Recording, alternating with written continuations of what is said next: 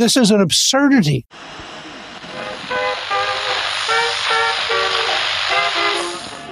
The US strikes back, killing a member of the Islamic State. Whole world going to shit. Planet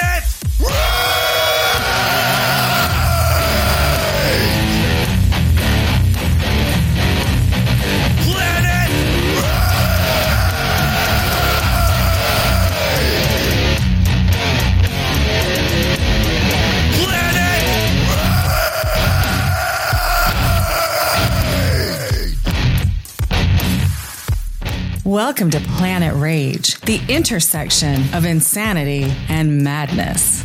Here are your hosts, Larry Blydner and Darren O'Neill.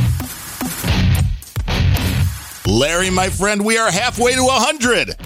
Oh, man, this is the big 5-0, huh? The big 5-0. It's all downhill from here, no doubt about it. I just hope it gets easier, that's all. Now you need all those vitamins for over 50, and, you know, it's crazy. I don't know. I'm not a day over 26, so. Well, that's the whole thing. It's all the mental aspect of it, right? If you feel allegedly, young, yeah. Uh-huh. Well, and when you go to concerts, like you're James, why do I keep wanting calling Jackson Brown James Brown? I did that in the last show. Well, talk about polar opposites. Yes. Yes, I did not know that somebody died at the concert. Oh, my goodness. Yeah, it was crazy. You got to listen to that Larry show. But this is something that, I mean, I've thought about that when my parents, when we were in Florida a few years back, and they took us to one of my mom's favorite singers, because she's Polish, from years and years and years ago, Bobby Vinton. Bobby Vinton, the Polish prince. Guy, I hate to say, he puts on a great show. I like the music, at least a lot of it. But the average age in the crowd was probably 97, you know, so. At least, minimum. Yeah. Like the odds are somebody's going during the show. That's just when you get to that point. But I should mention that 30 people shot and 6 fatally in Chicago over the weekend. 30 people, 6 fatally. So that's pretty high kill ratio. Yeah. Wow. Just want to put that out there because we like to report on that because nothing ever gets done for the obvious reason.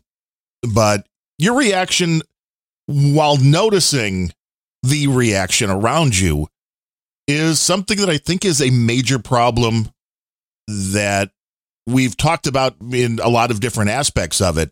The whole, well, this was kind of an inconvenience that somebody died right around you. Yeah, absolutely.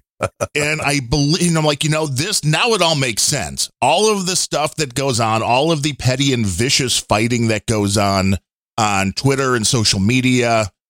And when people meet Trump supporters, I flash back to the video from like a year, 2 years, maybe it was election day where a couple 20-something-year-old women like grabbed this little 10-year-old's Trump hat and, like just the hatred going on. And it's like, well, this makes a lot more sense that people aren't even looking at their fellow man as human. Correct. Empathy's gone. Yeah. And that's a scary place to be, really a scary place to be. It is. It is. And that's very much, I think, there's parts of the world where that's more prevalent, and certainly LA is one of them. A little more self-centered in LA than others. Beyond belief. Like no place else I've ever been. Really, no place. Nowhere on earth like LA are people more self-centered than here. Yes. Which explains why so much of our entertainment has come out of that area for decades. Mm-hmm. Yeah.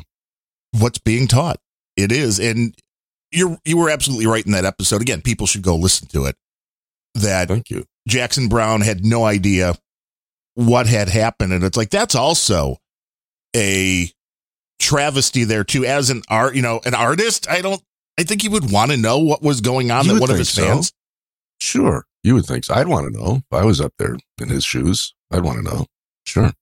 But it also just shows, I guess, the disconnect of what's going on. Is the person on stage even real? They're sending holograms out there now. Could be a Jackson Brown hologram. Who knows? Who can say? Yeah. Yeah. It was true. But the odd thing was that this guy when I heard the paramedics walkie-talkie squawk, and they said, 74-year-old man, unresponsive, and I look at this guy, and he looked like Methuselah. He's like the old man in the mountain, big white beard and white hair and stuff. And there's Brown. He's down that stage, 3 hours on his feet, looks pretty good. So, same age, 74. Wow. Well, yeah, and as much as people don't like the boss, he still does 3-hour shows, and he's in his 70s. And Nugent does it, and there's some of these guys that seem like they're going to go on forever. I mean, the Queen was 96? 96, yeah. I don't know if she was touring, but I saw the Who at the same place a couple of years before, and Roger and Pete have a few years on Brown, and they were, holy shit, those guys were unbelievable. They were really, really lit. And you would think that the harder rocking guys would be the first to go, that they wouldn't be able to get out there and keep doing it. Well, it's more aerobic, their shows. So I think that's a part of their longevity, right? That's true. Keeps them in better shape. And I pulled up an article because you were talking about on this show and on that Larry show, the amount of guitars that Jackson Browne went through in the night. Okay. And I remember reading this after we had talked. I'm like, I want to tell Larry about this. The guy from Genesis, Mike Rutherford. Okay. On their last tour, one of the guitars, and he plays a few different guitars, but the guitar that he has taken to kind of be his favorite guitar is a Squier Bullet Strat, which costs about $200. There you go. So he's not showing off with the. Yeah. I've got my. I completely blanked on Willie Nelson, man. He only has one guitar. That's it. Trigger. He's been playing on stage for 50, 60 years, whatever. And he's very good, Willie. For decades. And that thing started getting the hole in it like within a few years because it's not meant to be played the way Willie plays it. Yeah. It's an interesting. I watched a whole video about there's a guy in Nashville that resuscitates that guitar from every year. And there's just step by step what he does. He, fills in that hole a little bit with plastic wood and reinforce. It's incredible. It's that guitar should have its own documentary. Well, I guess it does. It continues to grow. Yeah. And because the thing is, for anybody that's not familiar with acoustic guitars, any little change you make will change the tonality. It'll change the sustain. It'll change the character of the sound coming out of it. So when you're doing repairs, you have to be very careful not to do that. Yeah, you do. And Willie, again, talk about a guy that nobody thought would be around at this point and still having tour dates. Yeah. In his 80s. I saw there was some kind of COVID. And I don't know if he had COVID or somebody on his crew had COVID, but there was a concert that was going to go on here. Another one of my parents, people that they like, Engelbert Humperdinck, 86, still touring. Engelbert. Yeah. What a weird world we live in. Well, I just think the message is clearly these guys love what they do. And, that's why they live so long and they keep on doing it. Guys that punch a clock and hate every day of it, they retire. They tend to die the day after they retire. Yeah, which is ironic, really right? Do. It's true. I hit the finish line and that's it. Yeah, there's no question Willie Nelson loves what he's doing. And why not? I've seen him several times. And the last time there's a club up the road a piece from me here. It's not a big venue. It holds maybe, 500-600, something like that. It's kind of you can eat and drink and see a show. And Willie just appeared there mysteriously. I think like somebody fell out of the lineup and Willie happened to be in town and just, raced over and said, yeah, I'll do this. And I watched him very, very close to the stage. And then when he kind of raced through the whole thing, it was like he was basically phoning it in. It's like he wanted to get gone, you could tell. He took like no time between songs. Just, okay, next, boom, boom, boom, boom. It was a cattle drive. Anyway, when he's finished, incredibly, hey, we all know what Willie looks like, and this is only a few years ago. I mean, if he wasn't a big country star, you'd think he was some homeless guy. Right. Yeah. And chicks jumped up on that stage that were less than 25% his age and pulled down their tops and handed him a Sharpie and said, sign my tits. You're like, okay, now I see why he likes his job. Exactly. And the thing is, again, the power of the entertainment and the music thing. And like, if Willie even said hello to them, on the check stand line at the supermarket, they'd call the cops. Right. Right. But it's Willie. So, and he's looked like he's been 80 years old since he's been about 50. So that yes. is also the interesting thing. The hair's been the same length, and his voice is finally starting to show its age a little bit. Yeah. But he has always been one of my favorites. My dad listened to him when I was growing up, and at first, I didn't really get it. But the more I've listened to Willie, I've become a pretty big fan just because of the fact that he is unique in his sound, which I can't stand listening to country radio now because everybody sounds the same. Yeah. And Willie, when it's Willie. You do. One of his kids is close to his sound, but when it's Willie. Yeah. And the guitar, when it's Willie, because nobody has a guitar that sounds like that. Plus, he has his own very unique style of picking. He really does. For the guitar and for singing, which is something that I picked up on, and then he has talked about it quite a bit, just how much he emulates Frank Sinatra, which is from a totally different world. And a lot of people, country fans probably have no idea. But the way Sinatra did phrasing and could change, the same song would never be the same twice in a row. Willie has that same ability. Oh, yeah. And Frank liked Willie. He recorded one of his songs, which is really amazing. Yeah, and Willie is a hell of a songwriter. A lot of people don't even know it's sad. The audio's been going around, and you had it on one of your last shows too. The college students who didn't even know we had a capital here. Yeah. How many people don't know Willie Nelson wrote songs like Crazy for Patsy Cline, and that song's been covered. That song has probably been enough to keep an average person going. I don't know Willie's budget, but an average person, that song has been paying well enough year after year. Absolutely. Oh, yeah. You get a song that good, you're going to live, very comfortably off one hit for the rest of your life. No question. Yes. And Willie was also he did a whole album. One of his more recent albums was all Sinatra songs. So, there's definitely a lot of love there. And I like when they can kind of cross over the different genres and show that, he's not just Ray Charles was great with that too. Yes, he was. Man, was he good. Yeah. It's like, whoa, you want to sit down, play a country song, and he can sit down and play a straight out country song. He can do jazz. He could do blues. And versatile. And make it, and it sounded authentic. That was the hard part. Because you're right, a lot of this Willie, that's the one thing I noticed seeing Willie in concert a few times. Well, the first time when I was like 12, I was like, wow, it's a funny smell around here.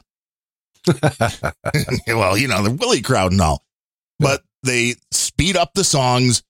You mentioned the Beach Boys too. That was the other problem I had with the Beach Boys is that, I love the Beach Boys.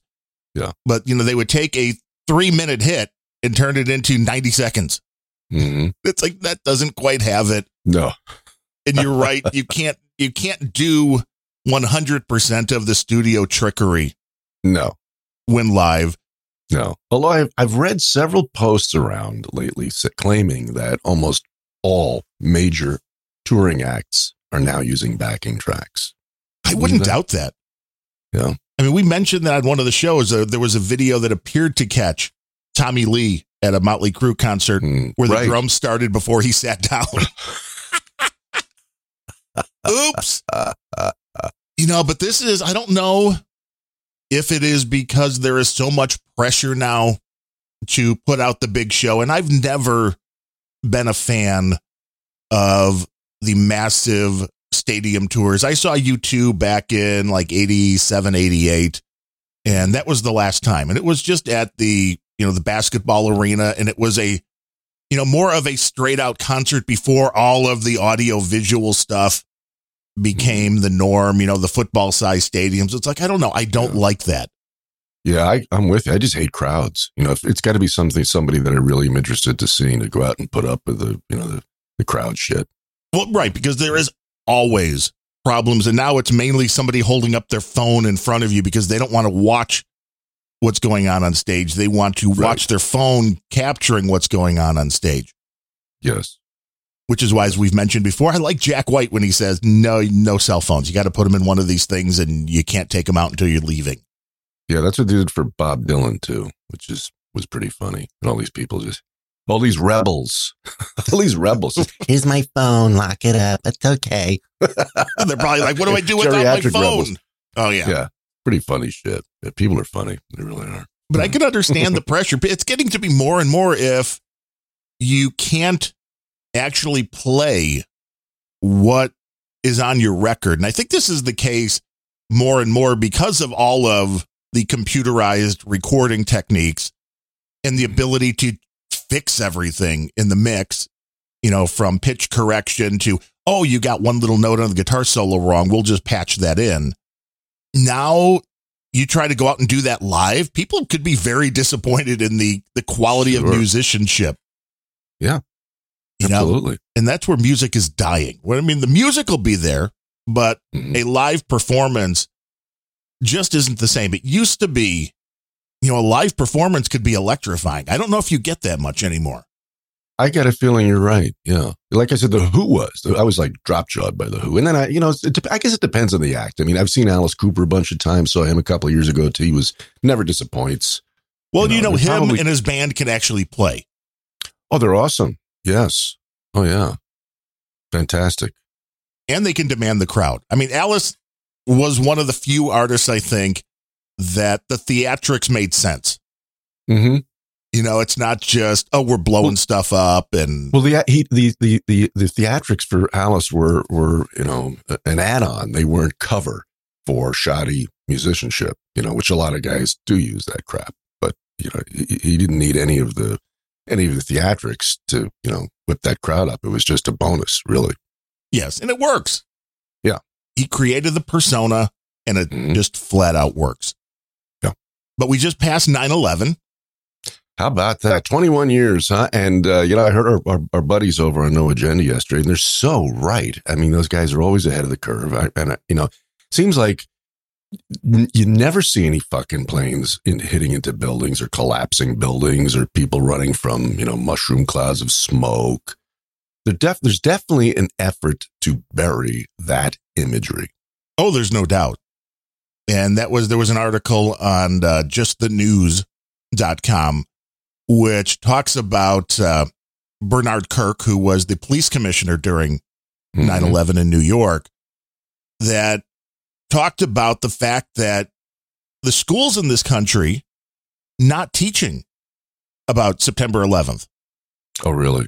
Which it's like, why is this because it was this would be racist? Is this again part of the whole? Probably. And I can't come up with any other reason besides that. It is the most devastating terrorist attack on the United States soil. And children aren't being taught about that. Mm-hmm. It's like, don't you think there would be a lot to learn? Mm-hmm. I mean, it brings up good questions like, well, why would people do that? I mean, you don't have to whitewash and be like, well, there's nothing wrong with this country and everybody loves us. But it's like to remove that.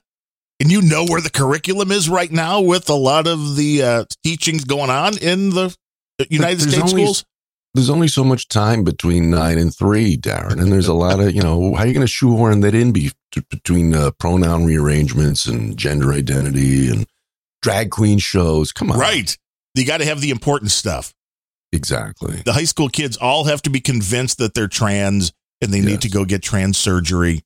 Yes. Is that still what school is? 9 to 3? Is that the average school day? Well, it depends. I mean, by year. I mean, for pretty much. I mean, maybe it's 8:30 to 2. It's in that range. Yeah. I mean, it should be longer. I would have never said that when I was in school, mind you. No, I wouldn't either. No. We were like, I shortened it all the time by playing hooky, but that was me. But now we're like, no, kids, you need to. If your teachers are going to be so horrible and the curriculum is going to be so horrible that you're not learning about the history of the country and other very basic stuff, then obviously you need to add some more time. Well, the interesting thing is if you talk to people who are into the homeschool thing, right, most of the time spent of that 6 hours a day is spent on bullshit because people that homeschool their kids get everything done in about 2 hours and they tend to perform better on all the standardized tests. So there. That is so much for the professionals. It's not a surprise. Yeah, it is not a surprise. Just knowing that overall, there are some teachers that are great at their job and have devoted their life to teaching and are doing right by their students. So don't get me wrong. I know those teachers exist. They do. But there's a lot that seem to just be punching the clock and are way more interested in pushing a political agenda. Sure. Or a societal agenda and not worrying about, this whole everybody gets a trophy and the bullying thing going on now for 20 years or so in full force, it seems, has weakened what you've got going on in this country because people just can't live in the real world. If somebody then says something to them that they don't like, well, then they're upset. Or if they actually have to compete in their job and it's like, oh, well, there are going to be layoffs. So the employees that have done the worst on their performance are going to be let go. It's like, wait, I was told everybody wins. Everybody gets a trophy. There's no doubt that academics and the educational system, if you don't have to follow the trail very far to realize that they are responsible for destroying America. They did it. I would agree. Now, part of our educational system, you get answers like this when the vice president was asked if she thought our borders were secure. I think that there is no question that we have to do what the president and I asked Congress to do. Is the first request we made: pass a bill. Right there. I think she didn't know what a bill was called for a minute. She was stalling because she didn't know what a bill was. Or maybe it's a glitch in the matrix. But it's like we said you have to pass. What do we pass? Yes. No, if you want to test your air purifier, you do that, and then the thing kicks in. Pass a bill to create a pathway to citizenship. The border is secure. The border is secure. Wow. We just need to create a path to citizenship. And as one of the latest That Larry shows talked about, the Commie Dictionary. Yeah. Path to citizenship should be one of the entries. It should be. Yeah, there's so much. It's impossible to do one. It would take one of it would be the longest podcast in the history of podcasts. Exactly. You just got to cherry pick the ones that pop in your face first and run with them. But yeah. Because what the Democrats mean when they say path to citizenship is not what an average Republican means. I think when a Democrat says it, it means allow everybody in because anything else is unfair. Yes. Where more conservative people would say, well, we need to have a path to citizenship. Yes, I agree with you, but that means you trickle the people into the country at a rate that the country can absorb. Mm. But no, that would make too much sense. But she's saying the trickle doesn't work either. I mean, if you think about it, you've got Lightfoot in your hometown. You've got Adams and the Big Rotten Apple bitching because a couple of busloads of people come to cities of what? New York's about 8 million. Chicago's what? 4 or 5? Yeah. I mean, so talk about a fucking trickle. That's a problem for you? Yeah. 1,000 people show up and you're like, wait, you weren't ready for that sanctuary city? And the fact that you How is that a problem? Proclaimed your sanctuary cities. Yeah. Yeah. How's that a problem? Well, it's because they don't understand the reality. Like Kamala Harris, who says the border's secure. Even Chuck Todd here, you'll see, is like, wait. But we also have a broken immigration system, in particular over the last 4 years before we came in. Okay, blame Trump. Blame the previous guy. Absolutely, yeah. And see, again, now, if Chuck Todd was he pushed back a little bit here, as you'll hear, but a real journalist at that point saying, well, we inherited this from the 4 years of Donald Trump, I'd be like, well, but over the 4 years of Trump, we didn't have this problem. So why do we have it now? I mean, what did Trump do? Set her up. Be like, okay, well, what did Trump do that was a time bomb effect that we didn't have the mass numbers coming over the border during Trump's tenure, but we do them now that we got Biden? Chuck, he's never going to do that. No. And it needs to be fixed. We're going to have 2 million people cross this border for the first time ever. You're confident this border's secure? We have. Now, right there, I want to just play that one more time. Listen to the amount of silence that she leaves there because Chuck Todd dared. And this is a guy that's very liberal. That's what you're right. It's rage silence. It's how dare you contradict me. That's what's going on there. How dare you contradict me? And now what do I say? Because I really wasn't expecting to be challenged here. Right. You're confident this border's secure? We have. That's like 4 seconds. Yeah. A secure border. In that is a priority for any nation, including ours and our administration. Okay, now what the hell does Means that absolutely mean? nothing. Yeah, it's a priority. She doesn't substantiate that border, just so it's a priority. Right. A secure border, in that is a priority for any nation, including ours and our administration. We have a secure border in that it's a priority for our nation. Mm-hmm. But that because it's a priority doesn't mean it's secure. Right. Gobbledygook. But there are still a lot of problems that we are trying to fix, given the deterioration that happened over the last 4 years. There we go. Right. Blame the last guy, yeah. But now here's an interesting thing. I know what she means, I believe. I know what most people are taking that, but her actual words here are saying, well, there's really been a lot of problems over the last 4 years. Well, that includes 2 years of Biden. Not in her mind. I would agree, but words mean things. Not to her. That's you're absolutely right. Deterioration that happened over the last 4 years. We also have to put in place a law and a plan for a pathway for citizenship for the millions of people who are here and are prepared to do what is legally required. Well, if they were willing to do what would be legally required, they wouldn't be here. Absolutely true. Correct. Yes, sir. Ding, ding, ding. It's like, no, you can't have it both ways. You can't be like, oh, well, I just stole your car, but you really shouldn't punish me because I'm willing to do whatever it is to get that car legally from you. Mm-hmm. I mean, I've already taken it, but I really wanted to get it legally. It makes no sense. To gain citizenship, we don't have that in place because people are playing politics. In a state like this and in Congress, by the way, you want to talk about bipartisanship on an issue that at one time was a bipartisan issue, both in terms of Republican senators and even presidents. Thanks for defining bipartisan, Cookie. Thanks. We didn't know what that meant. And it used to be bipartisan until the insanity came. And they want to blame Trump, and Uncle Joey is still railing on the MAGA Republicans because they want political violence. And it's like, I don't know. Adolf Biden is his name. And his son. What's his son's name then? Hunter? Yeah. Let's see. What is his name? I don't know. Ralph. I like that. Ralph. Yeah. Adolf and Ralph. That's good. Yeah. Somebody do CSB doodle that.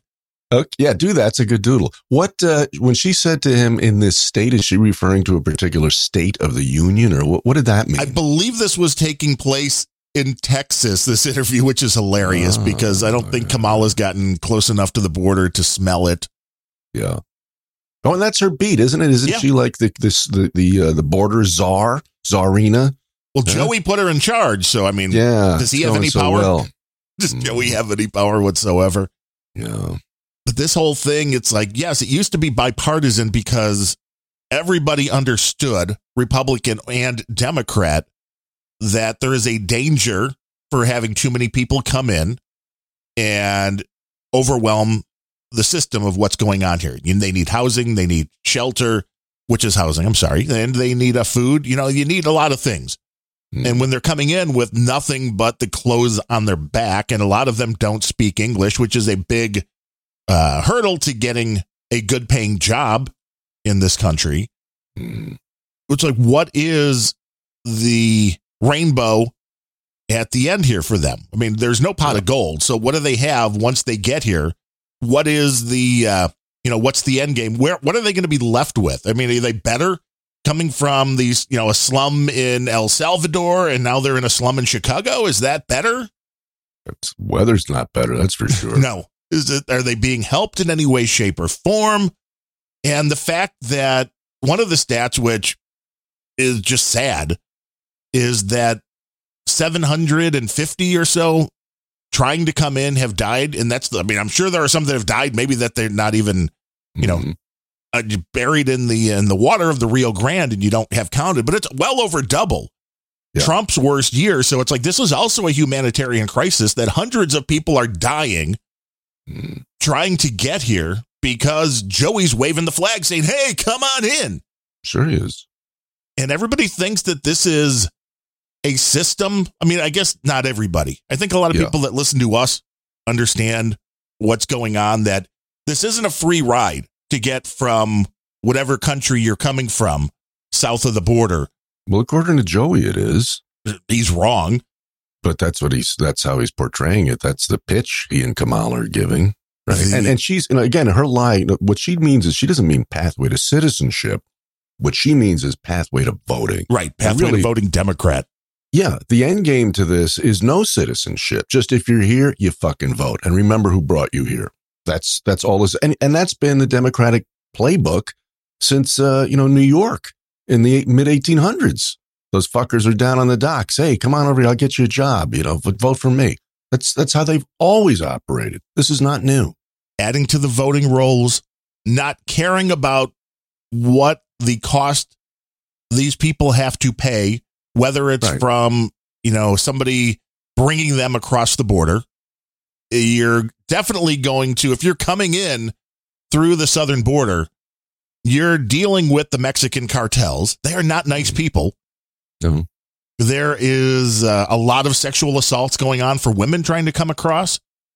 This is not a happy, the door is open and you just walk right on in.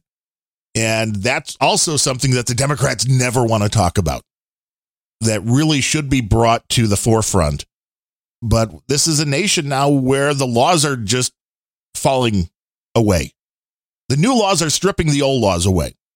And I don't get the sanity behind this. I don't think there is sanity behind it. I think this all still goes down the rabbit hole of, you go back to the 60s and 70s, the Weather Underground, those kind of things, the people that were buddies with Barack Obama wanting to crash the system. Well, yeah, that's it. I mean, it's insane to you and to people who, are not on that side, but for them, it's just, this is the plan. Let's overwhelm it. Let's fuck everything up. So we just have total control for the rest of time. Now, there are a bunch of new laws going into effect for the state of Illinois. Oh, I saw those. And the best audio that I've got from this is from a mayor from a town not too far from me. Could be there in 20 minutes. This guy with the gray hair? Yes. The Keith Picow, I believe his name is. I think he's running for governor, or he should. Mm-hmm. But he's the mayor of one of the suburban towns here. And he was just letting everybody know what's going on. Mm-hmm. I can't even begin to tell you how dangerous this act is. First, it was passed in the middle of the night with 40 minutes to read an 800-page bill, which is unacceptable. As of January 1st, 2023, the following things will go into effect, and people need to be aware of this. It abolishes cash bail for almost every offense. This includes, but isn't limited to, kidnapping, armed robbery, second-degree murder, drug-induced homicide, aggravated DUI, threatening a public official, and aggravated fleeing and eluding. Okay, so that means if you commit any of those offenses in Illinois and are caught, which, I mean, let's be honest, are you really going to be caught? Right. But if you are, no cash bail means they just say, okay, you're arrested now, go await your trial, go back home. Mm-hmm. For kidnapping. Sure. For second-degree murder. Yeah. Nothing to see here. Nope. Offenders released on electronic monitoring have to be in violation for 48 hours before law enforcement can act. They could almost drive to Alaska. Right? I mean, that is... Okay, so you got somebody on the ankle monitor. So they were bad enough to get an ankle monitor. They disappear. Right. The police have to wait 48 hours. So it's like the law basically is saying, well, you get a 48-hour head start if you want to run. Yeah. What could be the reasoning for lawmakers in the state of Illinois or anywhere in this country to go, hey, that seems like a good idea? Oh, well, it's what they want. We can't have those big bad police pursuing those criminals. Yeah. Before we can even look for them. It denies victims their constitutional rights. And keep this in mind, businesses and homeowners. Officers will no longer be able to remove trespassers from your residence or your businesses. Someone could decide to live in your shed, and all we can do is give them a ticket. Now, I think it's even worse than somebody wants to live in your shed. I think if somebody gets into your house, Yeah. It's the same but thing. I mean, look at what this is. It's all fucking Marxism. All of this shit stems from that rotten root. Yes, you have no items. You own nothing. Exactly. This is a backdoor way to abolish private property. It's that fucking simple. So somebody wants to barge into your house, take your car, whatever the fuck it is, tough shit, because we are one. Fuck that. I just can't wait, Darren, for the national divorce. I'm serious. There's no fixing this shit. I just want the fuse to get lit, get it over with, get it fucking done, because it ain't going to get fixed.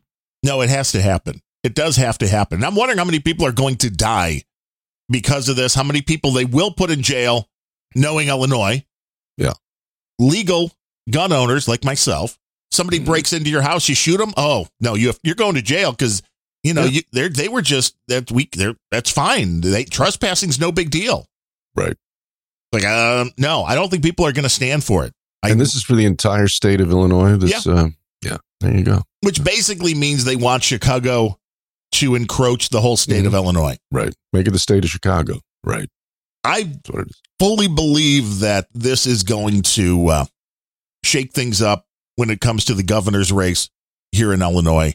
I think the Democrats are done because I think really I do because anybody with half a brain, even people that consider themselves Democrats, and I'm not saying Democrats are dumb. There's a lot of them that just don't pay attention, that do not know the insanity of the far left that a lot of these Democrats are pushing now, are going to be like, wait, somebody can break into my house. They can live in my shed.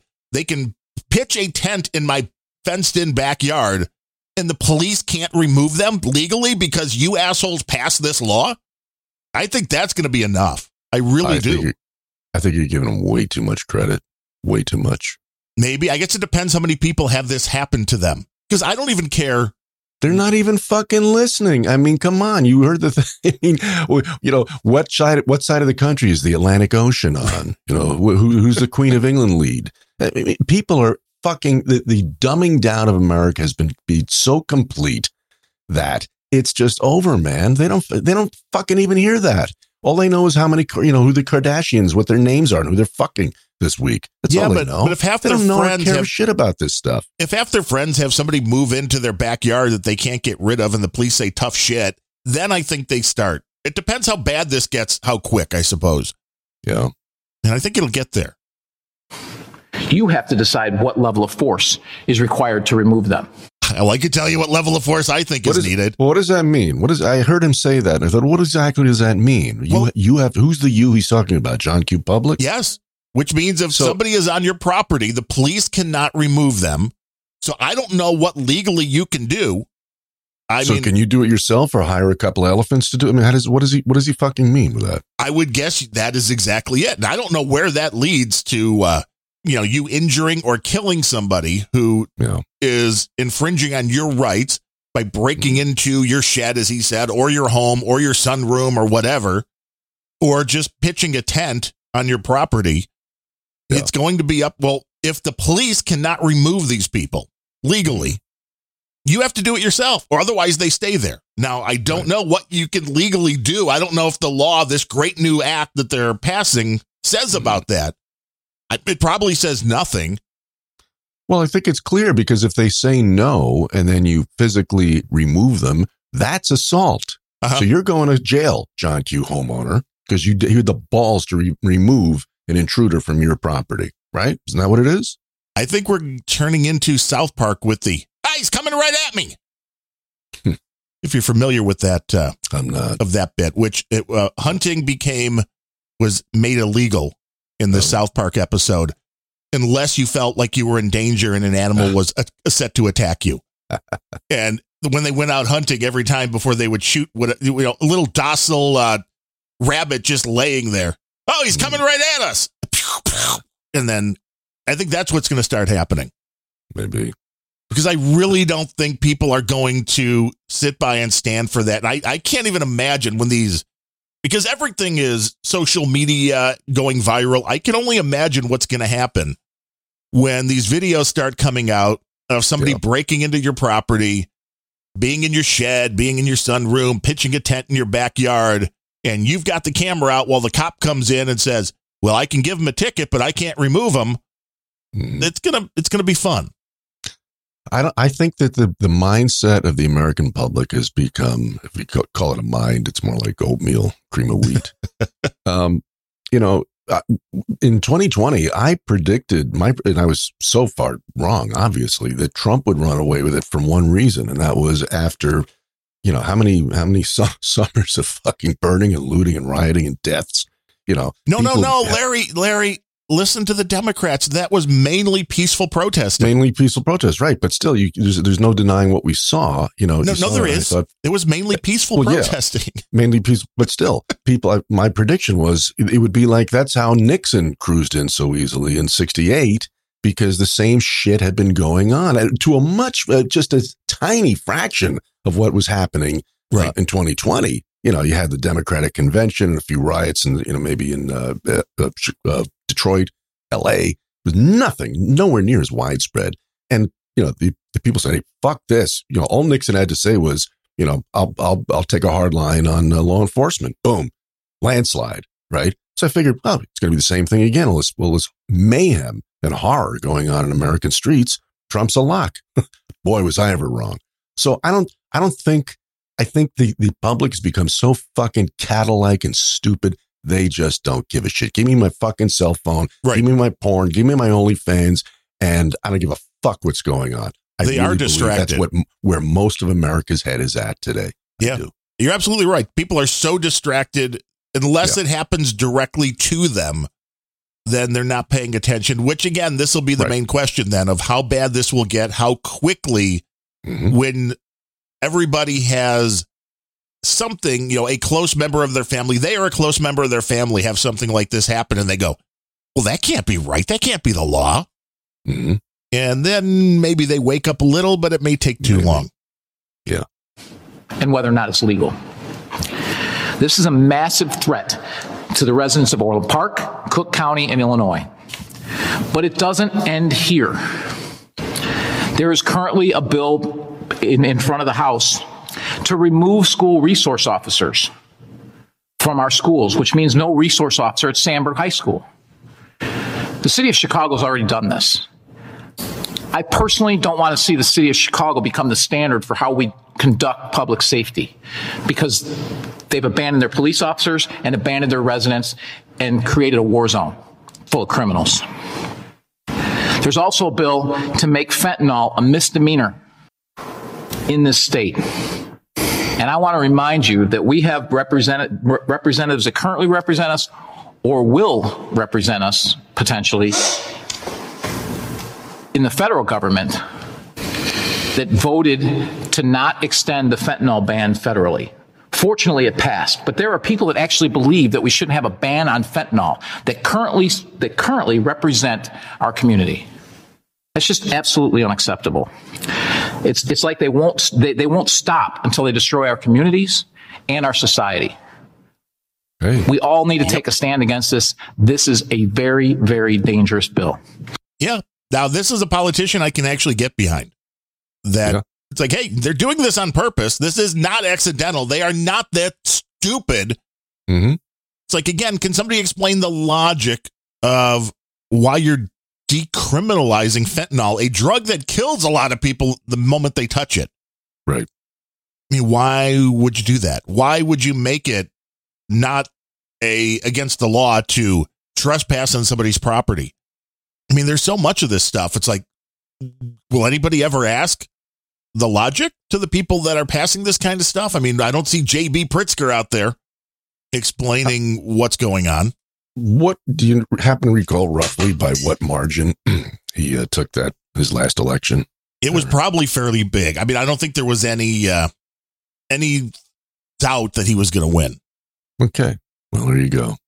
We'd have to look that one up, but I'm guessing. And when was the last election? When was he last plugged in there? When was the last? That's a good question. You have a lot of questions, Larry. J.B. Pritzker, elected. What is governor? Are they 6 years? I think usually most states it's 4 years. Well, Illinois, it could be 12. I mean, it's hard to say. Right. Yeah, Daley. I mean, he was king for forever. But he was elected in 2018. He defeated Bruce Rauner in a general election. Okay. All right. So in 2018, so he's due now, right? I guess there's another this November, right? Or maybe it is a 6-year poll in Chicago. Or maybe 2022. That may be he's coming up, which it makes, because there are other people that are, like I said, this guy, that mayor of this Orland Park here is, I believe, running for.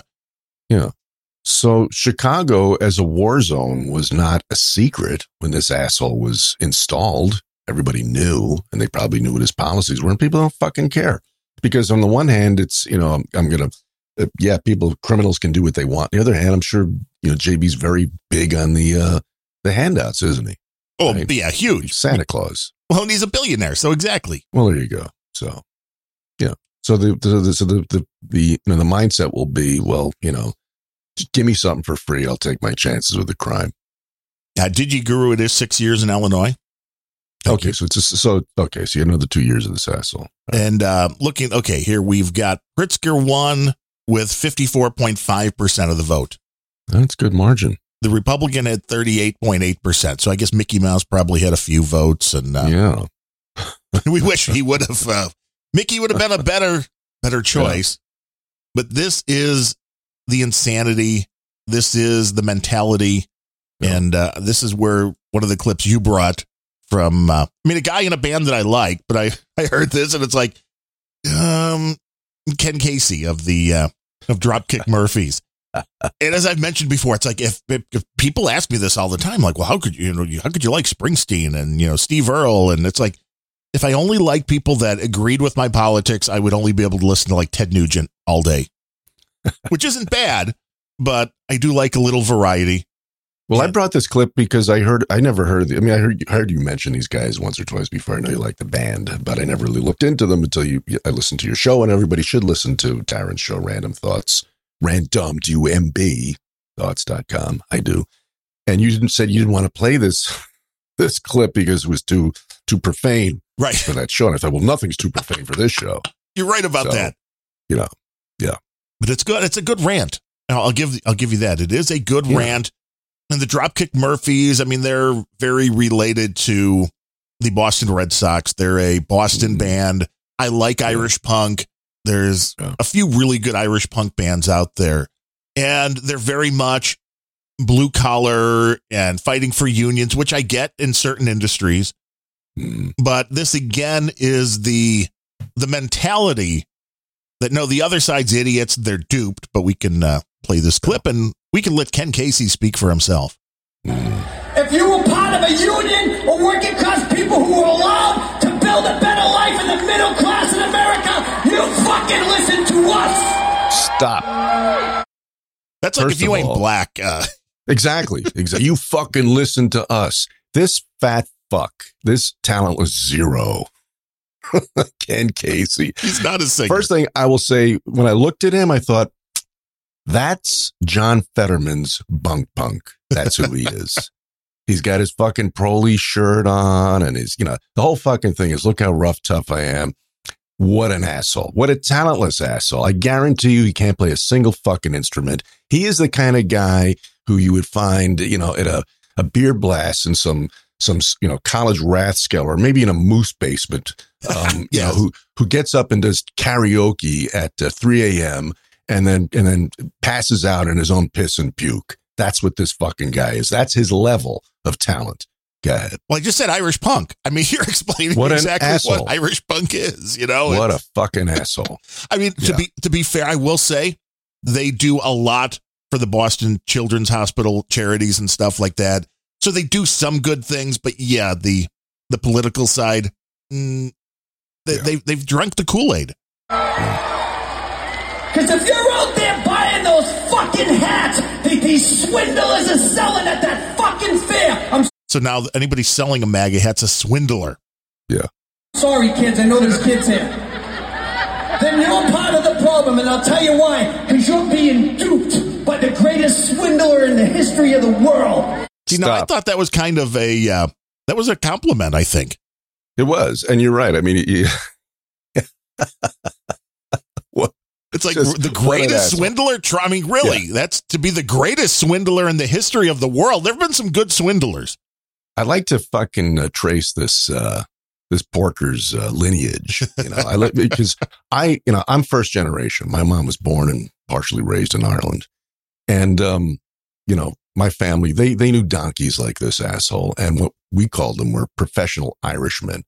And I'll bet you that guy's real name is like Tony Galat or something. or if you traced it back, maybe his great grandfather was from Ireland. Something. He's a total bullshit artist. And people who do that, who make their bones on some ethnicity, any ethnicity, make me puke, because that you had nothing to do with that. That's strictly an accident of fucking birth. Okay, so it's another check mark in his performer is 0. Yeah, he's definitely Boston. He's a Bostonian. Yeah, and fuck Boston too. I've been there a couple times. Never liked the place. And there's this guy from the state that kept that murderous sack of shit, Ted Kennedy, in a senatorial seat for 40 fucking years. Okay, and he's out there telling people what to do. Shut up. Yeah, they had their socialized medicine before anybody else. That's right. And this is why you grow up somewhat idiotic, because of the place where you lived. I don't think there's a question about it, but this whole concept got me more than anything else, which is hey, if you believe the opposite of what I believe, you bought into the swindlers. And me, the person sitting on the other side, I'm going, I think you bought into the swindlers. So how do you then have that conversation? You don't, because of how just black and white it is. I will say, and I think I mentioned it on Random Thoughts, I don't know if it was this particular clip, but he had pulled out this same line of what he's saying here at a few different shows, and at least one of the shows, a "Let's Go Brandon" chant broke out while he was doing that, which says, you know what? To me, that's a punk crowd. Yeah, right. They're just like, fuck you, right back at you. Good. Don't believe what you're saying. And that's the way it should be, because it should be a back and forth. And then you have to realize that, this is your audience, and not everybody's built the same way you are. Not everybody's going to believe exactly what you believe. And then the question becomes, do you want to demonize those people and tell them that they're part of the problem like this asshole just did? Or do you want to say, hey, I think you're mistaken here for this, this, and this, and let's have a conversation about it? But the left does not want to have conversations, it seems. That guy's head doesn't, go that deep, Darren. He can't think those thoughts that you were just articulating. That I would probably agree with you. He's not equipped to do that. Now, if I was going to get into a bar fight, I'd want to be on his side. He looks like a tomato can to me, but go ahead. I have a comment on that. You're being duped by a bunch of grifters and billionaires who don't give a shit about you or your family. They care about their fucking tax breaks and the money they can put in their pocket. Stop. Yeah. Yeah, like those poor legislators like Pelosi and Schumer, all those penniless people who do care about you, right? I mean, Nancy's only worth $150 million. You're forgetting about Hunter and Joe. Hunter and Joey, exactly. Hunter and Joey. I mean, they're at the poverty line themselves. They're working class dudes. Yeah. This guy's a complete moron. Again, bought into the swindler. He obviously believes the other swindlers. Right. If you consider yourself a patriot and you're spouting off that election denying shit, I will fight your ass outside if you want to. Stop.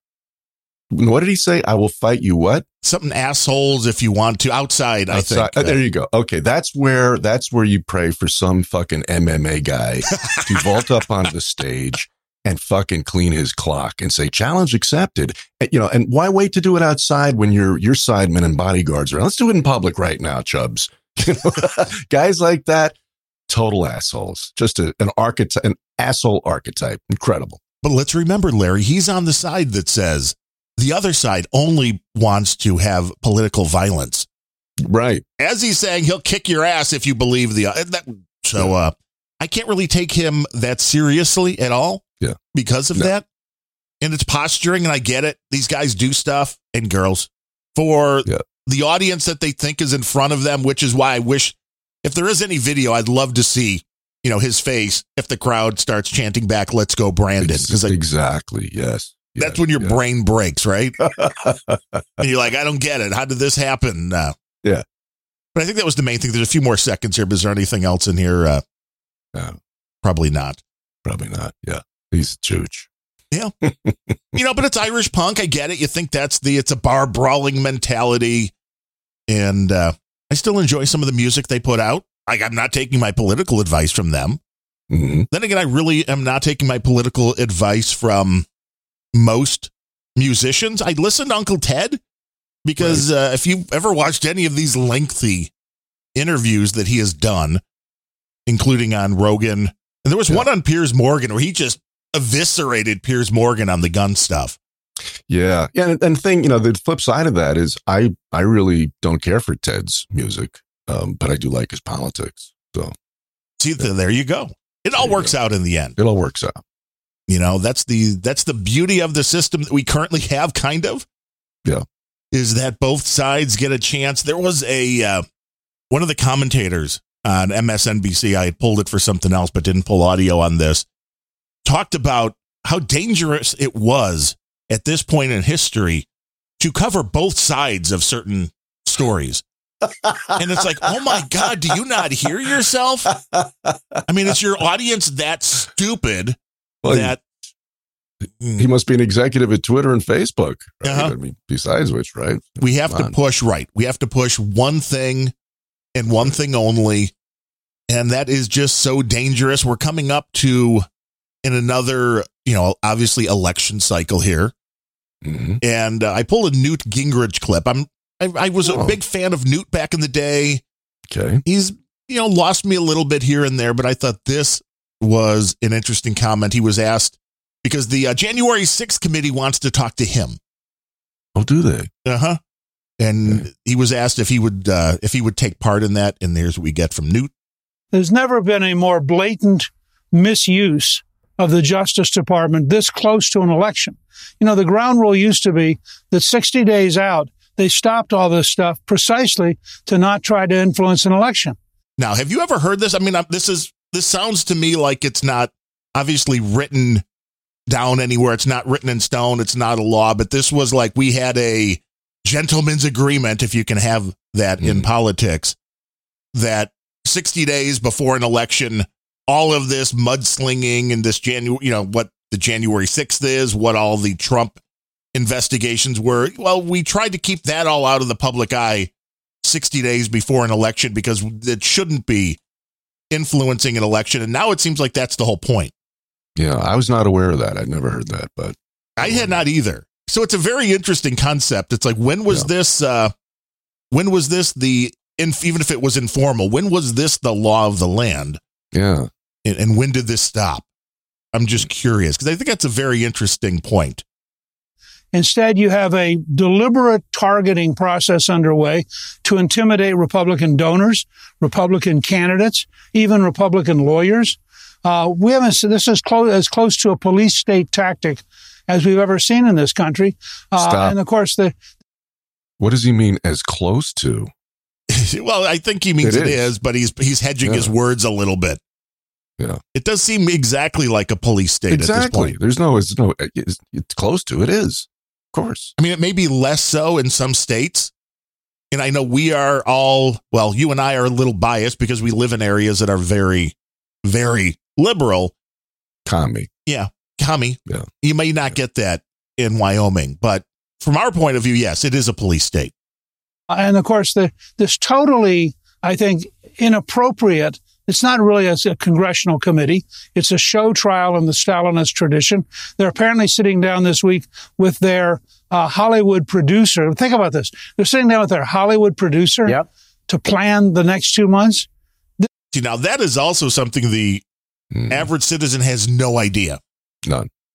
This is how they're doing this political run up to this election. This is how they're doing the propaganda run, I should say. Yes. And they're sitting down with the Hollywood producer to be like, well, how do we make people believe this? It's so great when the truth doesn't come to the top. But they know they've taken the measure of their base, and facts have no bearing at all. It's just given like some fucking lunatic, idiotic Cape movie plot. Really, that's what it boils down for them. Well, that's what they all want. They want that. It's the whole emotional bias thing again. If you can get people emotional about something, right, you'll get their vote. Yes. You don't need logic. You don't need facts. This is an absurdity, and Americans should be insulted. True. That these people think they're stupid enough to fall for this kind of thing. Yeah, but and they just are. Yeah, you're right. They are. They are. They did. And they probably will again, and that's the problem. Mm-hmm. Just real quick, the President of the United States being with this whole investigation special master, we're inside 60 days. We should not be hearing any more about this investigation till after the election. Don't you agree? Yeah, I think this all ought to be put to one side. And by the way, they've managed to put Hunter Biden to one side for several years. So this is a totally one-sided, partisan, I think, dangerously corrupt process that Americans should be really worried about in terms of their own personal safety from the government. Yeah, and he was on Fox here. I forget the guy's name. It was Kilmeade. Kilmeade, yes. Brian Kilmeade, you're right. Hmm. And it's like, he's right. Stalinist tactics. He's right. But even, see, the thing is, the right, they just don't get it, because what he's saying, what fucking white-haired guy saying. Newt Gingrich. Thank you, Newt. I can never remember that guy's name because it's so weird. What Newt is saying is going right over the heads of the people that most need to understand it. Okay. They don't give a fuck. The word show trial, they don't care about that. And they have to stop campaigning that way. It has to be a relentless hitting on the price of gas, the skyrocketing crime. And so those are issues that people understand, even people who are very unaware. Okay. Yes. But when you talk about the mechanics of government and show trials and 60 days out, they don't fucking care about it. They don't understand that it's not going to swing one single vote. No, and you're right on, because there was about another minute and a half of this conversation, and he said exactly what you just did and said that they need to focus on the economy. They need to focus on the situation at the border and hopefully get Trump out of this, because he's too much of that lightning rod. It's like, if you can get Trump out and just talk about those few things, that will win the election. Because people have known that. I don't understand how you can't comprehend the fact that the January 6th thing is just a rerun of the Russian collusion story, which is, we're going to keep saying bad stuff about Trump with zero corroborated proof and evidence. Yeah. And it's not about getting a legal win. This is not about charges that are going to stick. We're just going to be able to say, well, he's been impeached. Oh, he's been charged. It's right. That's obviously he's bad. It's like, no, guilty until proven innocent. Wait, no, that's not the way it is here anymore. It was the CNN guy, right, that said you're innocent until somebody claims you did something, or whatever the wording was. It's crazy. It is absolutely crazy. Yeah. But now all of this election rigging stuff, which I still think is great. If anybody out there has not heard the super clips that are out there, just do a search for Democrat election deniers. Yes. And see how many are out there. That somebody again was just claiming that there was some local election that, the Republicans stole. And I'm like, how can you even still say stuff like this? Right. Because I thought you were the worst, most horrible, and you deserve to be hung if you dared to question an election. Now, I do wish that anybody that was in power that was questioning these elections actually had some proof. That would be helpful. I was going to say not having proof was problematic, but I heard on that Larry show that you don't use that word unless you're a douchebag. So I wasn't going to use that word. Don't want to fall into that. It is most frequently used by douchebags. That's true. It is. It is absolutely true. Yeah. But you have a clip on Scott Libido on election rigging. Does this need any setup? No, it's never. You almost never need a setup with Scott. He's like the professional pinch hitter in baseball. Exactly. Yeah. You'd just be sitting there on the bench for 3 hours and you're like, hey, go do your thing. Bam. Gotta love it. Gotta love it. Scott, you're a fucking idiot, Libido. Why? Did he change his middle name? Right. You gotta love him when he talks to himself like that. It's good. It's good stuff. Yeah. The election wasn't rigged. There was no election interference. I'm the tinfoil hat guy. I'm the conspiracy guy. The election was rigged and interfered with for obvious reasons. The 90% media, liberal media, always interferes and rigs it for the fucking Democrat. So does big tech. But now for the FBI, the Federal Bureau of Investigations, to admit that they stopped that Hunter Biden, Joe Biden story in order so Donald Trump would not win? Kids, that is interference at its highest level, and that is rigging an election at its highest level. And if you don't see that, you got shit on your face because your head is so far up your fucking ass. Wow, yes, he's right. Yeah. Eloquently said, too. Yeah. Yeah. There have been multiple FBI agents that have been either convicted or have admitted that they did help out Hunter Biden by providing with information, by keeping the information from going up the chain. There's no question at this point that happened. Right. But that's really not the 24/7 story I'm seeing on CNN, though they are getting slightly better. It's definitely not on MSNBC. No.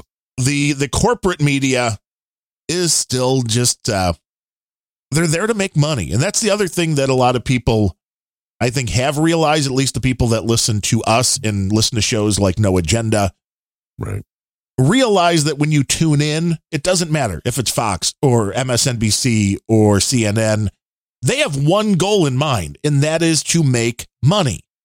They don't go out of their way to provide you with the best news necessarily. They provide you with what's going to keep you on your ass with their station tuned in for hours. Yeah. That's the only business model. Sure. Which is why the Trump hate really worked so well for CNN when Trump was in office. Yeah. And I will say Bill O'Reilly called it almost to a T that the minute Trump was out of office, CNN's ratings would crater. And we've seen that happen. We've seen multiple people from CNN be fired. We see a new guy coming in to run it who's like, there was an article, I think I mentioned this on a Random Thoughts, where somebody was like, well, one of these guys that's on the board or something with CNN said that they wanted more, balanced reporting, whatever that means, was the was the commentator like, you don't know what that means? Yeah. But I really believe that's true for some of these people. Like, well, what do you mean balanced reporting? We're here to bash Trump. And if it doesn't bash Trump, we don't report it. So what is balanced? Well, there hasn't been any real journalism in the legacy media for God knows how long. It's insane. It's because of the fact, again, it's all about money. Yeah. Which is why some of the best journalists out there are now independent. And you'll find their work mainly on, Twitter and Substack. But the downside of that is back when journalism was a thing with the corporate entities, because it was a part of a much bigger holding usually. So, I mean, again, like say ABC, their whole thing was making money on, having the Disney shows and whatever the primetime shows were. And part of that was because you were over the air that they had to have some news programming. So they were hands off. Right. And the people that were actually bringing you the news were not being, their strings were not being pulled. They were not puppets to the corporate gods. They were just there doing the job because the networks were like, we don't care about you. You're not making us money. You're just there to do a public service. I think yes and no. I mean, if you read, what's his name? Bernard Goldberg's Bias he's a guy who went way back at CBS. I think there's always been some string pulling and some giving direction to the talking heads from the corner office. It's just more in your face. Now they've just dropped all pretext or pretense of acting like it's even-handed journalism. It's just here's the party line. Here's what we're going to blow in your face. But I think even back in the day, Uncle Walter Cronkite, Dan Rather, big time lefty. Oh yeah. That's how it worked. But there was more of a concept that we're going to let you hear both sides. Maybe. Yeah, you could get. Yeah. Yes. Which now that can you imagine being? Yeah. Nobody's ever invited us on MSNBC to be a. Why is that? Yeah. Of course, we tell them to fuck off. But you mentioned other independent journalists, but no, and you said that maybe they're heard from on Twitter. No, they're not. They're until they say the wrong thing, then they're banned from Twitter. Even if it's not an independent journalist, even if it's the oldest, one of the oldest standing newspapers in the country, the New York Post, was banned by them because they were flogging the Hunter's laptop story. And that was bad. They didn't like that. They dared tell the Hunter story, right? Don't talk about Hunter. So, you know, it's amazing. I think that few people other than in our realm of Noah Gen and so forth understand or grasp how basically, as far as I can see, you know, the battle's over. It really is. They fucking won. They control everything. And there's no point in trying to rectify that anymore. It's just, let's fucking split and get it done with. And I don't even know what that looks like. I don't know either. I wish I did. You know, it's going to be an interesting thing, but it is, and I've mentioned it a bunch of times, but if you really want to understand how we got here, a big part of that is the Weather Underground.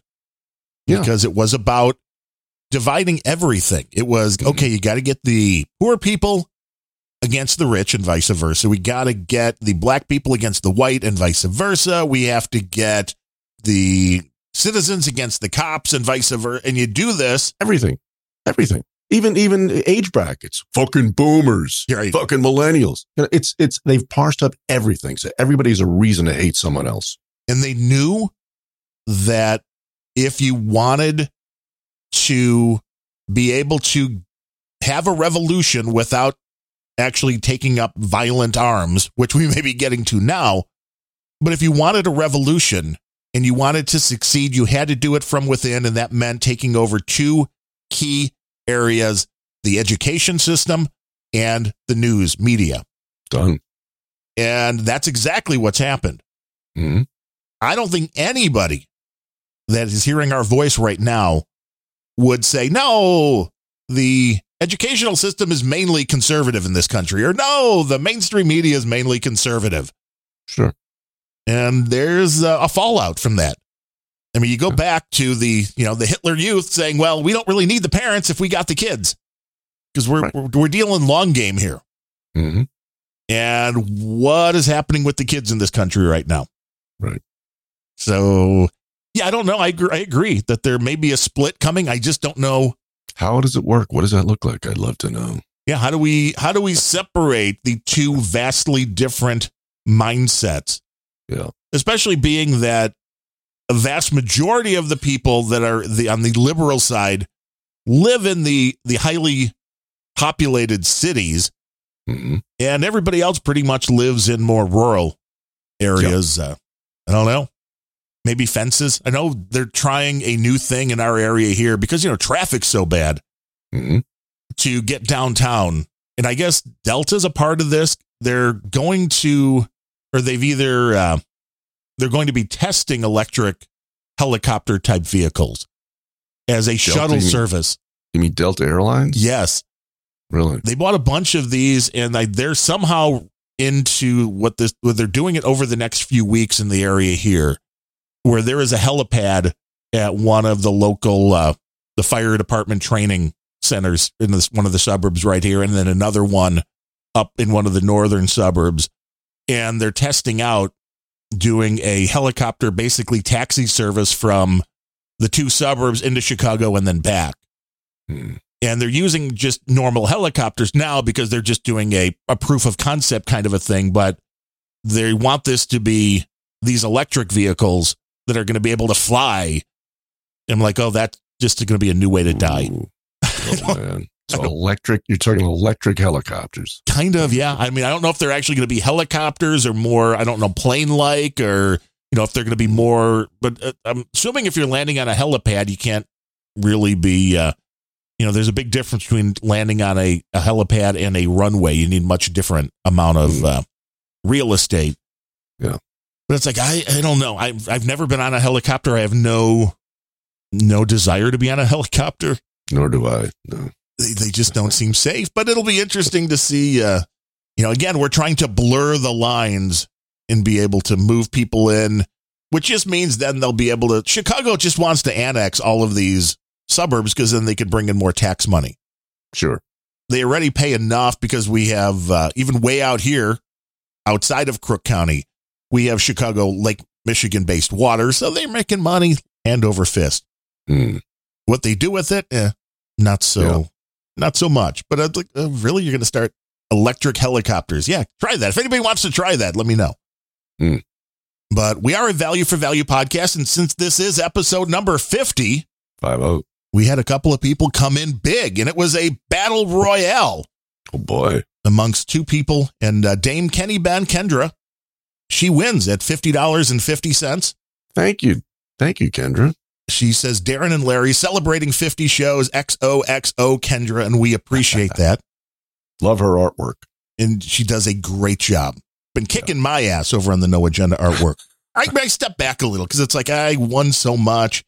And you get tired of winning like Trump. Right. Then people get tired of hearing my voice and seeing my name everywhere. So, we're just kind of laying in wait. Yeah. If you will. But also coming in at $50, the one, the only, the great Bandrew Scott. You may know him from the Podcastage YouTube channel. Yeah. And the Bandrew Says podcast, he says, congratulations on 50 episodes of pure, unadulterated, cathartic rage.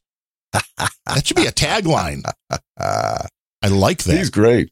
There's so many angles to Bandrew. I didn't realize it was like surfing around his YouTube channel stuff. Do you know he's got a watch channel too? He's kind of a wristwatch aficionado, which is also fascinating stuff. I've got a few TikToks myself, and he really knows his stuff. Guy's amazing. Yeah, I think you really picked up the bug under the coronavirus. Everybody was looking for something to do. So he's got a channel on that. He's got a channel for his music.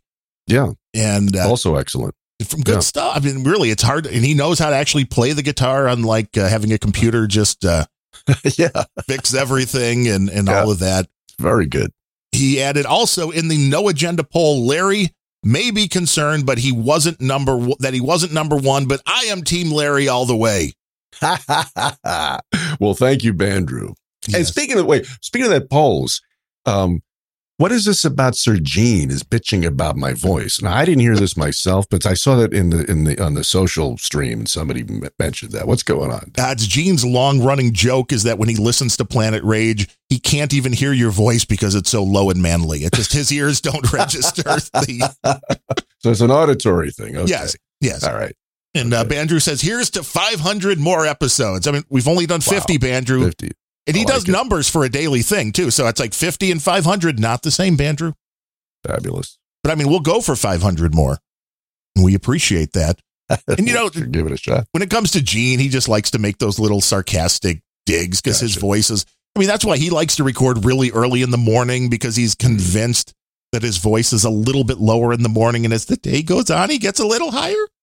Well, everybody's is. Mine is. I almost always do mine early in the morning, but I do it because that's before the fucking police choppers start flying and the leaf blowers. I mean, by 10 o'clock, it's over.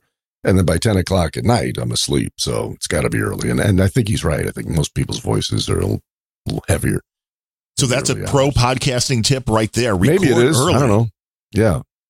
And in an isolation booth, if you can. Could use one of those. Yeah. Our buddy Captain Oblivious coming in with $5.55 in honor. Thank you, Captain.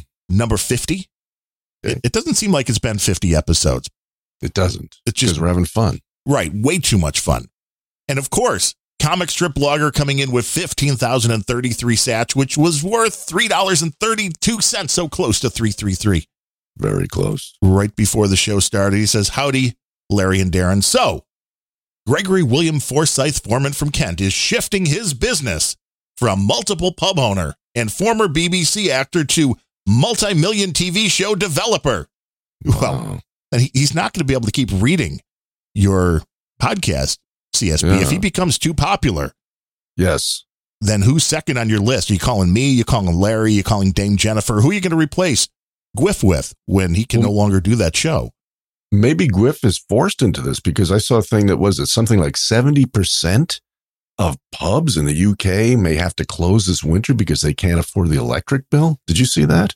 I have not, but that's an interesting take on all of this, this man-made energy crisis because of, Putin. Oh, everything's Putin. Putin. Yeah.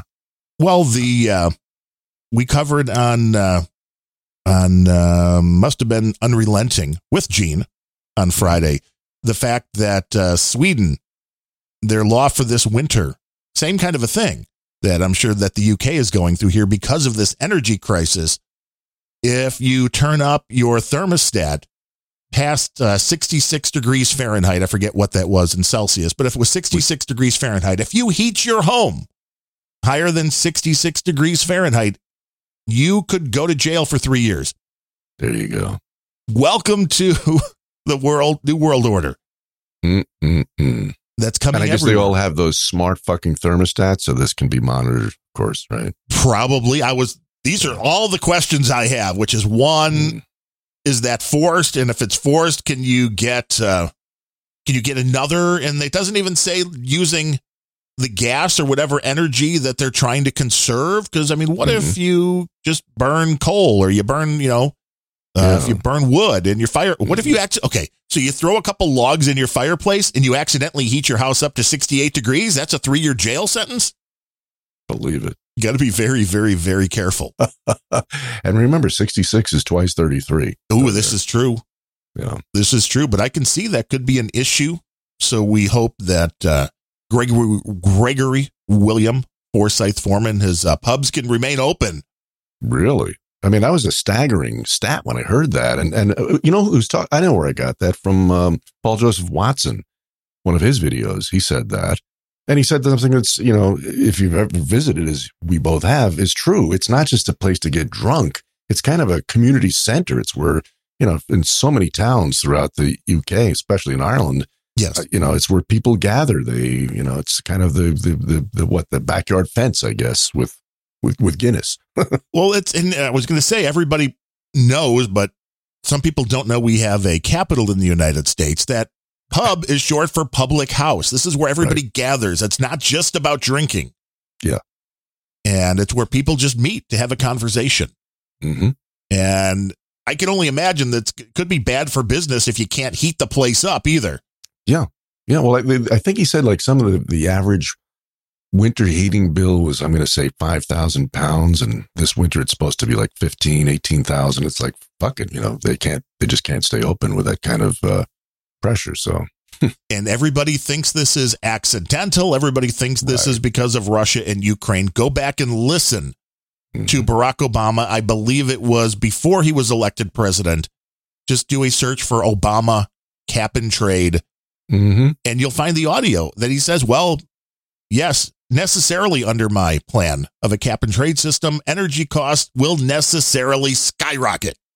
Yeah. That's what you're seeing now. It has nothing to do with Russia, nothing to do with Ukraine. This is fully about the crazy Green New Deal stuff and the climate change stuff, and overall just taking away your rights and redistributing your wealth. Yep. But CSB also said Gregory William Forsyth Foreman is also narrating our podcast about artificial intelligence called AI.Cooking. Give it a listen. My cartoons can be found at www.csb.lol, available as NFTs too. Yo, CSB's going every route he can. I like that. He's making his artwork into crazy NFTs and putting them out there. And if you can get people to pay for that, CSB, you're doing good. It's a crazy digital landscape right now. It is. Bitcoin's going up. Is it? Now. I think what is it at now, Darren? I know it's up on the day. That's all I can really tell. Because I remember last week it was like down around 17. And I think it's back to like 22. Oh, okay.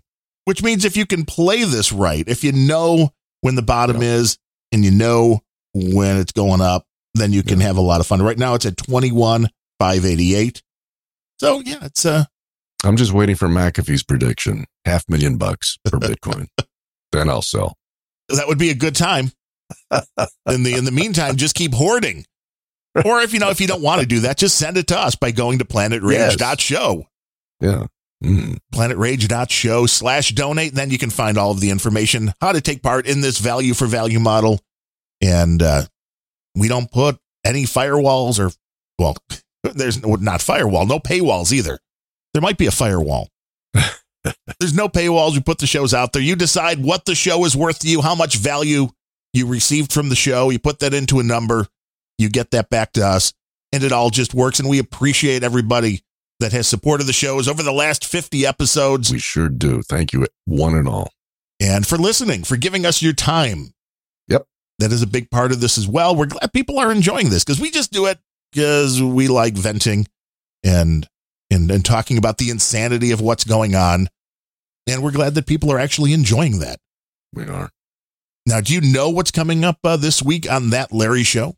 I do. Which is a rare occurrence. There was, I'm borrowing an old, for a title, a headline from the New York Post from when I was a kid. Maybe the most famous headline ever coined. And that was a true story, happened in Queens, my home borough in New York. And that headline was Headless Body and Topless Bar, which was absolutely true. And some fucking psycho went in a bar one night and held everybody at gunpoint and then got pissed at some woman in particular and cut her head off. Wow. Yeah. And so this has happened again in Northern California. Oh, I saw that. Story. Yeah. And, in typical fashion, the media is so fucking lame the way they allegedly, they cover nothing. It's just top line shit, And so it's such a fashion. When I read the story, I just got completely engrossed in it. And it's sort of a, if you will, a deconstruction of that story. Yeah.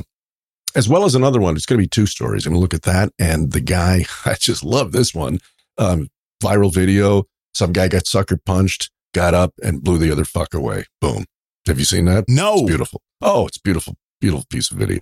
Yeah. But that's the country is waiting to explode. Yeah. It already is. I think it's just kind of a controlled demo. Yeah, it is. It could be like an implosion then. So we should expect yes, this to go on for at least a few more months, if not longer. Mm-hmm. I would predict that the upcoming election will probably hasten the destruction. I mean, I'm hoping I'm wrong. I'm hoping that we see enough change. And don't get me wrong, because I think that a lot of the Republicans are just as horrible as the Democrats. True. But I think we need to have that switch right now, get the Democrats out of power, and basically take kind of a 2-year breather on any of this new stuff being implemented, and then see what happens in the next presidential election. We shall see. But again, not feeling good about it. No. I have no idea what this week's random thoughts will be about it. You don't know? And it may be tomorrow and it may be Wednesday. I've got a cardiologist appointment tomorrow. And then I've got a retinal doctor on Thursday. And you got a fun week? Yeah, I know. Jeez Christ. Eyes, hearts. Lots of fun stuff. I bet you're just begging for a good hangnail. I know. And then next week I go in and get the crown fitted or whatever. I should be like, oh, right. How's the teeth thing going? How'd that all work out? Yeah, the root canal went fine. I mean, it was a little sore for a few days after, and they'll tell you, well, you won't feel anything. Well, you'll feel a little. Of course. And, I mean, of course. Did they knock you out for that or put you in Twilight? What's the drill? Just Novocaine, which is, again, being big, strong guy, it's great. Well, yeah. Let me ask you something. You're a big dude. They must have to dose you with more than the average person would get, right? Well, she did a couple of shots of whether it's Novocaine or whatever they use now. I don't know if it is still Novocaine, but they injected that into the gums and then came back after like 10 minutes or so. And like, well, how is that feeling? Where is it tingling? Where is it numb? And I'm like, no, I can still pretty much feel everything. Well, let me give you 2 more shots of that. So gave me 2 more shots of that. And then, of course, it was feeling a little numb. It's not as bad as it used to be. Because I remember leaving the dentist and barely being able to talk because you couldn't even feel your lips or tongue at all. That wasn't the case. But with that said, there were a couple of points. And I don't know. I didn't go look this up on how they do the root canal, but I believe they drill down into the tooth. At least this is kind of my very basic understanding. And there's, 3 or 4 roots for the back teeth. And I think once they drill down enough, they just yank those nerves out one by one, and definitely felt a couple of those. Ooh. But that must be such small. This must like microsurgery or something. How the fuck? I'm trying to envision a pair of pliers small enough to grab a nerve. I know, going into the tooth and pulling it out and then pulling it out. And, it was about, 30 to 60 seconds of, wow, this is like the worst toothache you ever had. But then, it's gone. Okay. Which, is again better than having the problem. But it's like, I'm sure some people would prefer not to feel any of that. The weirdest thing was a few of these drills now make almost zero noise. Really? So it's very weird to, that was always a big part of it. Now, there's probably a big part that scared the hell out of people too. Sure. That sound. Especially when it's in your mouth and you're like, oh, this is not good. But with the root canal, one of the first things they do, she's like, oh, have you had a root canal before? I'm like, yeah, I had one. She's like, so you know about the big balloon? I'm like, oh, I kind of forgot. The big balloon? What's big balloon? They take a big, kind of like a balloon, a big piece of rubber type material, and they fit that around the tooth so that they can work on that tooth, but it's isolated from your mouth. So all of the saliva and stuff from your mouth isn't going in to keep the tooth, as much as they can, sanitary and all of that. So you're kind of like breathing around this big piece of rubber while they're doing it. And, the right hole or whatever wasn't caught, cut into it. Oh, like, give me another one. That she was trying to get it in with the dental assistant. And, they were having trouble like getting that in. And the dentist is like, this is not giving Darren a whole lot of confidence in how this is going to go. Yeah. I mean, I'd be like, can I take the waterboarding instead? I mean, holy shit. That sounds gruesome, man. But it wasn't, it's not as, it is what it is. And it's not, as you said, when it comes down to it, there's some very just hardcore stuff that has to be done to pull out the roots of the tooth and then fill it back up with whatever and then put the crown back on it. But the reality is, it was not the most horrible thing. Really, I'll tell you what the most horrible thing was. They were pulling out the nerve of one of the tooth and I could feel it, but then I heard a Jewel song playing over the music coming in and I'm like, the root canal's not so bad compared to having to listen to Jewel. I would have thought you'd have requested nothing but Taylor for the entire procedure. See, that wouldn't have really put you in a good mood, right? Right. That should be it. They should give you the ability to bring your own CD in. Mm-hmm. My other dentist, who we talked about before, that passed away right before COVID started of lung cancer, he had a record player, had vinyl hooked up in the back room so they could put on a side and then you could listen to that while getting your teeth cleaned or whatever you had being done. Like that was old school. Yeah. Now they just throw in whatever music. I'm sure it was one of the satellite services because there were no commercials. Oh, yeah. And the time I had gone in before, it was country music. So I was expecting to hear country music, but no, this time was like 90s hits because it was like Smash Mouth and Jewel and Alanis Morissette. And, and yeah, you remember those things when you hear them while people are poking around in your mouth. But the reality is, we've heard your dental horror stories from way back when. And yes, by comparison, this was a piece of cake. You got off easy. Yeah. Good. You deserve it because you're a good man. And some people should suffer in that chair. I guess I was one of them. So right. Some people just need a little bit of that. And I will say that one of the perks of the wife now having a government job was the first part of this whole thing with the root canal, which without insurance would have been like $2,000. It was like $160. Nice. So that was definitely helpful. It's like, okay, it's not free. It's still an expense that you weren't expecting, but all things considered, it could have been a lot worse. Yeah. And hopefully that's what we'll be saying after next week when we get the crown thing. I think they fit the crown and then you have to come back one more time to get it in. And then, all will be good. And we're back on to the non-COVID and non-dentist dying. So getting back in, it's important to get your teeth checked every 6 months or so because then they catch this stuff. That's true. And it's like, you're like, wow, if we would have but nobody was doing it. And then with the not having a dentist was also it was just so easy to put it off. Yeah. And you live and learn. Yeah. You live and learn. Well, my dentist is a big fan of my show. So I tried to work a deal with him for a discount because none of my dental work is covered, but he didn't do that. So You're like, I'll mention you on the show. And he's like, no, I don't like it that that much. would kill his business. You're like, no, I'll tell everybody you're great. That's the hardest problem with, advertising a very local business. They're like, people are listening to you in Kuala Lumpur. How is that going to help me? Yeah. But with that said, we're happy you're all listening, and we will be back next week on Monday. Same rage time, same rage channel, noon. Or maybe we'll switch. We should switch to 1 o'clock. If you want to. That may work better. Now that the wife comes home for lunch between 12 and 1. That's better for you? I'll do that. We can do 1 o'clock. We'll see how it goes. We'll try it next week, 1 o'clock Central, here on the Mighty No Agenda stream. Until then, stay raging. The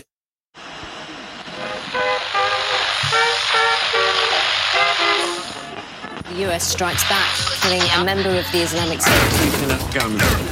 Whole world going to shit!